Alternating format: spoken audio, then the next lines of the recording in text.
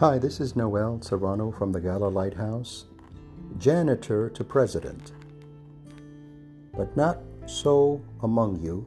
On the contrary, he who is greatest among you, let him be as the younger, and he who governs as he who serves.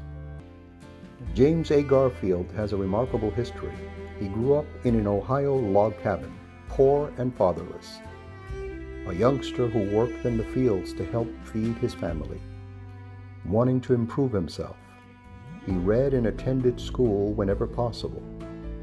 He enrolled in the Western Reserve Eclectic Institute in Hiram, Ohio, where he also worked as a janitor. The once student janitor ultimately became the school's leading professor, and in 1857, its president. A quarter century later, he became the 20th President of the United States. In his teens, he gave his heart and life to Jesus Christ, adding teacher and preacher to his resume. The progress of his life from poverty to humble service to knowledge to leadership is a lesson for us. Everyone wants to be a leader in some form or fashion, but serving comes first. Serving others, in fact, is the very essence of leadership.